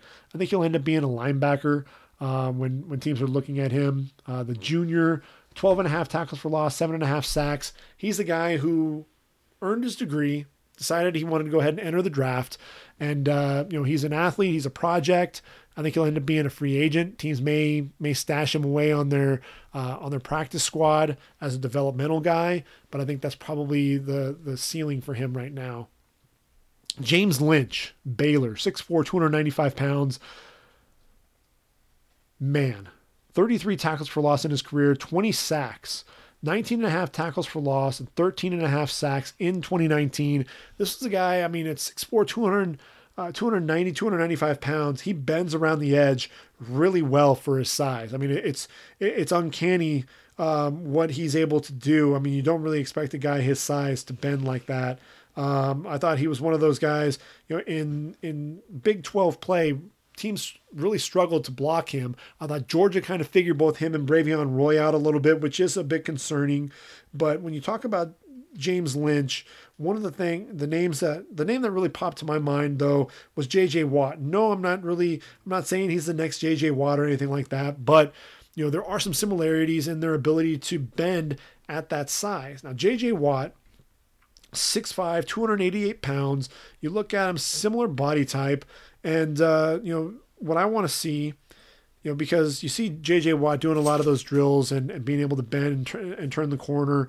What I'd really love to see is, and J.J. Watt, just pulling up his stats just to give you an idea of where he was at Wisconsin. But let's see. So finished with 36.5 tackles for loss and 11.5 sacks in those 2 seasons with Wisconsin. And then when he went to the combine, this is going to be the big question for Lynch. JJ had 34-inch arms, 11 and an eighth inch hand size, ran a 4.8 440 with a 1.64 10-yard split. 6.883 cone drill, so insane ability to bend, 37-inch vertical leap, 34 reps in the bench press. James Lynch is going to have his work cut out for him, but if he can put up numbers that are anywhere close to that, you're talking about a guy who can end up, rising up draft boards really quickly. I've got some, my dogs are playing in the background, so got to keep the peace back here for a moment. Let's see. Houston Miller out of Texas Tech, 6'4", 275, earned his degree. This is a guy, played in just 3 games for the Red Raiders, didn't see much time out on the field, decided that he'd go ahead and throw his name into the hat and work out for the draft. Curtis Weaver, Boise State, 6'3", 265, 47.5 tackles for loss, 34 sacks. Was just a half a sack shy in a sophomore season of having 3 straight years of double-digit sacks. The thing with Weaver is he a tremendous athlete? That's one of the things that you worry about. I look at him and I see a similar body type to Derek Barnett. I don't know that he necessarily has the power that Derek Barnett had with his hands. I thought Derek Barnett did a better job against the run, but I broke that down a little bit in a previous podcast. And I think that there are some similarities there between Curtis Weaver and Derek Barnett. I think Curtis Weaver ultimately is going to be in the top 20, top 25 picks, and is one of the better pass rushers in this draft. Which leads us to the game wrecker, Chase Young, 6'5", 265, out of Ohio State, the junior. Look, 40.5 tackles for loss, 30.5 sacks. This past season led the nation in sacks with 16.5, 21 tackles for loss, 4th in the Heisman. That's the highest that we've had from a defensive player in quite some time. And look, Chase Young, just a special player. I thought, he has better explosiveness than Joey Bosa and Nick Bosa before him. The physicality, his hands. He's one of those guys who's going to punish some offensive linemen. And then he has the speed to come off the edge and just wreak havoc in opposing backfields. If you try to overset against him, he's going to be too smart for that. He's going to go ahead and take that inside rush, cross the face of the offensive lineman and shoot into the backfield and try to take the head off of your quarterback. A guy who had 7 tackles for loss this year. 7 forced fumbles this year, 9 in his career, knows what to do when he arrives at the football. Also had 8 pass breakups in his career as well. A guy who's looking for those strip sacks. He's not just looking to bring you down and take the quarterback down. He's looking to make a big play, a game-changing performance. And when you're talking about guys that you're going to take in the top 5, you have to know where they are at all times. And Chase Young, anybody that played against him had to know where he was on the field at all times. Chase Young, to me, no-brainer for Washington. At number 2, Ron Rivera gets a pass rusher that he can team with Ryan Kerrigan and Montez Sweat. Really going to make things a lot of fun there for the Redskins. If I'm Daniel Jones or Dak Prescott or Carson Wentz, I get a little nervous, thinking about the prospects of having to deal with that line, especially with Ron Rivera coming in as head coach. Defensive tackles. We only had 3 defensive tackles declare for the draft. When we look at defensive tackles, we had 20 defensive tackles drafted in 2019. When we look at this year's draft class, obviously you have Derek Brown and Javon Kinlaw there at the top. Neville Gallimore, another guy who is really showing up well at the Senior Bowl, a guy who is just really explosive. Let him be a guy who can, he played in an odd man set. If he could end up lining in an even man set, you're going to see a guy who uses some of that speed coming off the ball, getting into backfields in a hurry. But you look at these 3 guys that are coming out, and they're guys that are all going to be in my top 10. And the first one is Ross Blacklock, 6'4", 305, a guy who, 15 and a half tackles for loss in just 2 seasons there at TCU, 5.5 sacks as well. This is a twitched up dude, a guy who has really good athleticism. It bends really well. That's what's really crazy. He's going to get off blocks in a hurry. He's going to shoot gaps. And, if the quarterback's flushed out of the pocket, he's going to be able to put his foot in the ground. And the ankle flexion, you're going to see a guy who can plant and turn and move. He bends really well. I honestly think that Ross Blacklock's going to be a 2nd-round pick. And he's going to be one of those guys that we're talking about as one of those sleepers when it's all said and done. Jordan Elliott out of Missouri, 6'4", 315 pounds. I think Pro Football Focus has him rated as one of the top defensive tackles. He was known for his 3-sack game as a sophomore, 8.5 tackles for loss, 2.5 sacks this past season. A guy who has tremendous length. I think another guy who has really good quickness off the ball. The speed to power is something that you're going to see. I think you're looking at a consistency more than anything else out of Jordan Elliott. And then Justin Matabuke, 6'4", 304, Texas A&M. Very physical at the point of attack. A guy who has tremendous upper body strength. A guy who's going to try to bench press you. I don't think he's as quick, but a guy, again, that physicality at the point of attack. He's going to muscle you. He's going to throw you off. He's going to get off blocks. 24.5 tackles for loss, 11 sacks. A guy who has short area burst to get to the quarterback as well. When I look at Matabuke, I think of disruptiveness. I think he's going to be a top 5 tackle in this year's draft. Not quite on the level of Derek Brown and Javon Kinlaw, but I think he's going to battle Blacklock, Gallimore as those next tackles off the board. So we move off the interior of that defensive line. We're going to take a look at linebackers. And outside linebackers, we have just 6 entering the draft. Marcus Brown at Missouri Western, 6'1", 220 pounds. Let's see. In 2018 for Missouri Western, those were the only numbers that I can find for him. It was through 2018. Total of 34 tackles, and 1.5 sacks. Don't really know a whole lot about him. He looks like an undersized outside linebacker. Kalavan Chason, 6'4", 250 pounds out of LSU.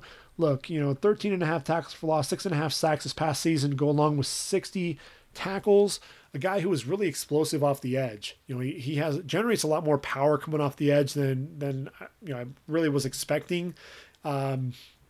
A guy who uses his length, gets underneath the pad level, and is going to generate some power to drive his man back into the backfield. Also bends really well coming off the edge. One of the issues that he has is he loses contain a lot because he's one of those guys who is a one-track, mind getting after the quarterback when he's rushing. Showed an ability to drop a little bit in the college football playoff, which I thought was a breath of fresh air there for him. So I think things are going to be interesting when we're talking about Chaisson. I think he has the ability to be a first rounder, just not really sure exactly where he's going to go. Terrell Lewis out of Alabama, 6'5", 252 pounds. Lewis already earned his degree.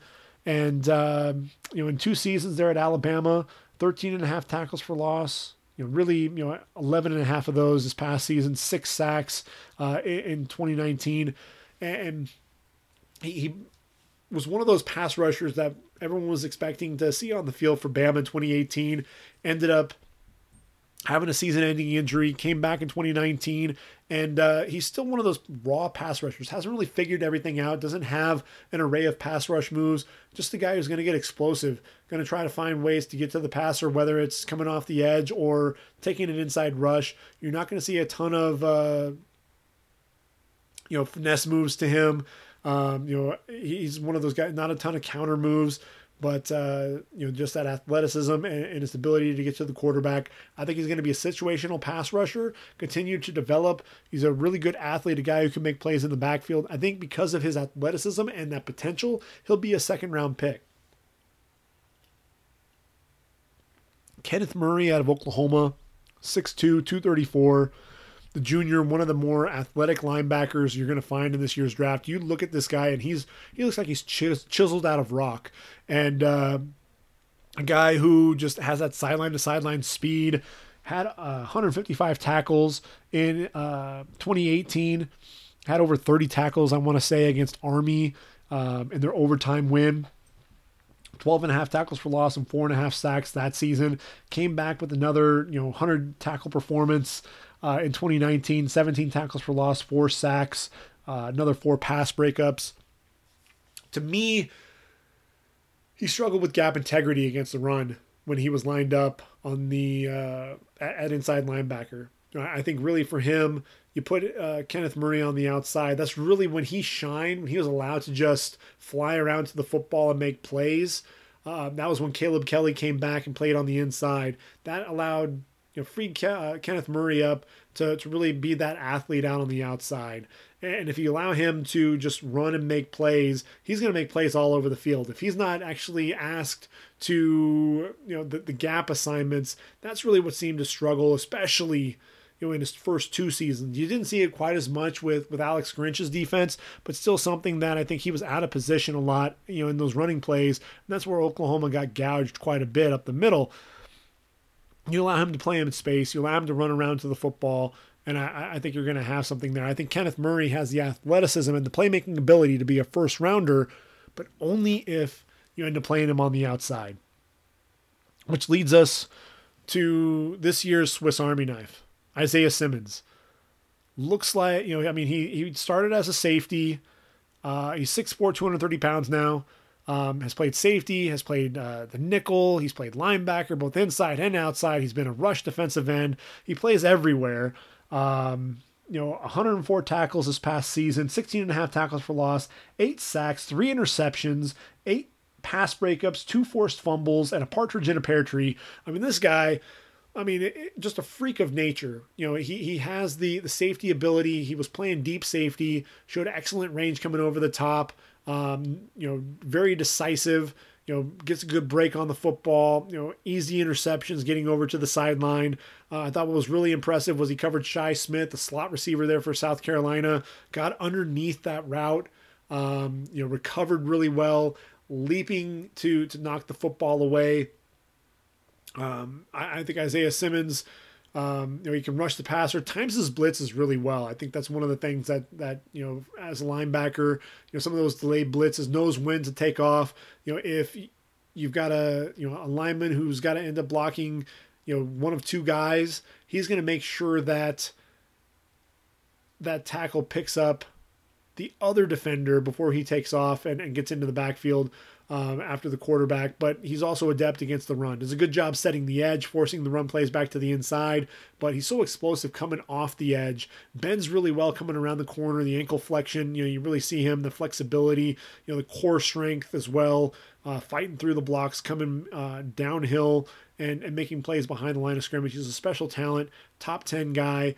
I think Carolina could use him. I think Jacksonville can use him as well. He's not getting out of the top 10. Here's one place that you could potentially consider him. How about the Giants? Giants need a playmaker on the back end of their defense. Isaiah Simmons could end up being that guy. Josh Uche out of Michigan, 6'2", 250 pounds. Look, 10.5 tackles for loss, 7 sacks.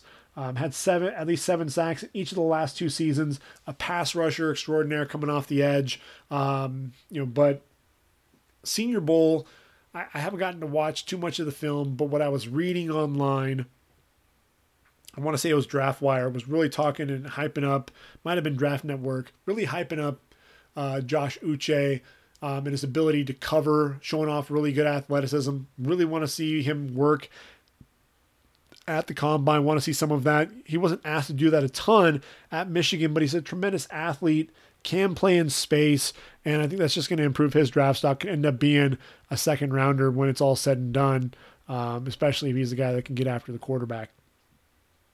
Inside backers, just have 4 inside linebackers taken.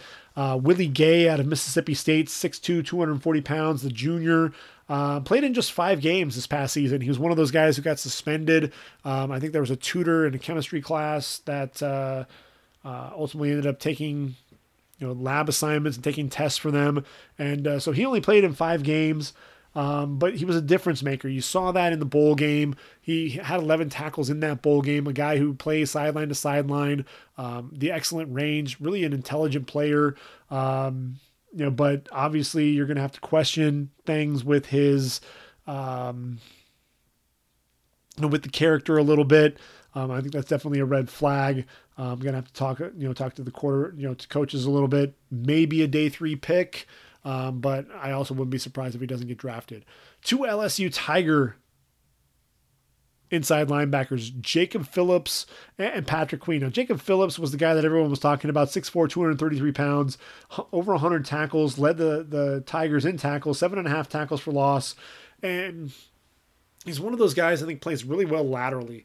You talk about a lot of guys that can get downhill and are those downhill thumpers, but guys that struggle moving laterally. I think Phillips is a more natural athlete than a lot of inside linebackers, a guy who can play sideline to sideline, can slide over from hole to hole to plug up the run plays. I think he's someone who is going to be drafted in the first 3 rounds, based on his athleticism. And then there's Patrick Queen, 6'1", 227 pounds. Again, we talked about Jacob Phillips, but it was Patrick Queen. Every time he put on game film against LSU games, every time I was watching, he was the guy that was making plays. He was the one that was coming over, sideline to sideline range, guy that was being disruptive in the backfield, had 12 tackles for loss, also had 85 tackles on the year, picked off a pass, couple of pass breakups, disruptive behind the line of scrimmage, a guy who, playing over the top as well. He's one of those linebackers who I think is going to continue to play hard. He's really, kind of building off of the defensive MVP performance in the national championship game. A guy who I think is ascending. I don't know that he's going to be a first rounder. There's a possibility, but I think he'll definitely be an early second round pick when it's all said and done. At the latest. David Woodward out of Utah State, 6'2", 230 pounds. Played in 7 games as a freshman, 7 games as a junior. Battled some injuries there. But when he was healthy, guy played all over the field. I thought a little stiff in coverage at times, but he did have, 12.5 tackles for loss, 5 sacks to go with 134 tackles in his sophomore season. Tremendous instincts, a guy who was a volume tackler in just 7 games, had 93 tackles, 5 going for loss, 2 sacks. a couple of pass breakups, 4 forced fumbles, guy who has a knack for going after the football, making plays. I look at David Woodward. He's one of those inside backers who, I think he'll probably be in the 4th to 5th round range, but I wouldn't be surprised. You think of Nick Vigil, another Utah State Aggie, he's one of those guys who's still in the league and still making plays. And he ended up coming off the board right around in that range, and I could absolutely see David Woodward being the same type of player. So I think when we're looking at time, we're pretty much up on time. So for those of you who are tuning in, hoping to listen to the secondary picks, we're going to have to push that to next week. So that'll actually be kind of the teaser there, something to look forward to. We're obviously going to also be talking about all of our postseason games, the bowl games and the all-star games. We'll start off with the secondary. We'll talk about the corners. We have 15 corners. And then at the safety position, another 9 safeties on top of that. So we've got 24 players that we're going to cover before we jump into the postseason games after that. But, we got through the majority of the 115 players, in the 2 hours. In fact, let's see. That's 93 of the 115 players that we were able to get through in the 2 hours. That's not too bad in terms of the overall time frame. So you'll have to tune in next week to talk about Jeffrey Okudah, Christian Fulton, Grant Delpit, and Xavier McKinney and company. I think it's a really deep draft at the corner position, and I think there's some safeties that we're going to talk about as well. So I'm really looking forward to the draft process. This is really where things get ramped up, and I'm really excited for it. I hope you are as well. It's time to really get you ready for the draft. We're under 100 days from the draft in April in Las Vegas, Nevada, right in front of those Bellagio fountains. I mean, what's more iconic than those fountains there in Vegas? I mean, you think about, Ocean's 11, that last scene when they're all standing there in front of those fountains. I mean, that's one of the things that really comes to mind when I think of those fountains. So it's going to be fun. I think over these next couple of months, we'll talk about some of my mock drafts. We're going to get into the combine, what to expect leading into the combine, who has the most to gain, the most to lose. Some of the guys under the radar, guys to keep an eye out for. After the combine, we'll start breaking down positions. We're going to take a look at free agency, what the top needs are going to be, who are going to be the best fits for the different programs, and then all of that will lead up to April 23rd. So I'm looking forward to it. I hope you are as well. I hope everyone had a Merry Christmas and a Happy New Year. I know we're towards the end of January already. Hopefully everyone enjoyed Martin Luther King Day. I know I did. And man, we're almost into February. It's hard to believe it's almost February, but 2020 already off to a fast start. But I hope everyone enjoys their weekend. We'll do this all again next week. Come back, shall you? Shall we? I guess is how we should say it. But anyway, for ReadyForTheDraft.com, this has been the Ready for the Draft podcast, getting you ready for the NFL draft. I've been your host, Greg Schutz. I hope you've enjoyed listening as much as I've enjoyed bringing this to you. We'll do it all again next week. Until then, take care, everyone, and I am out of here.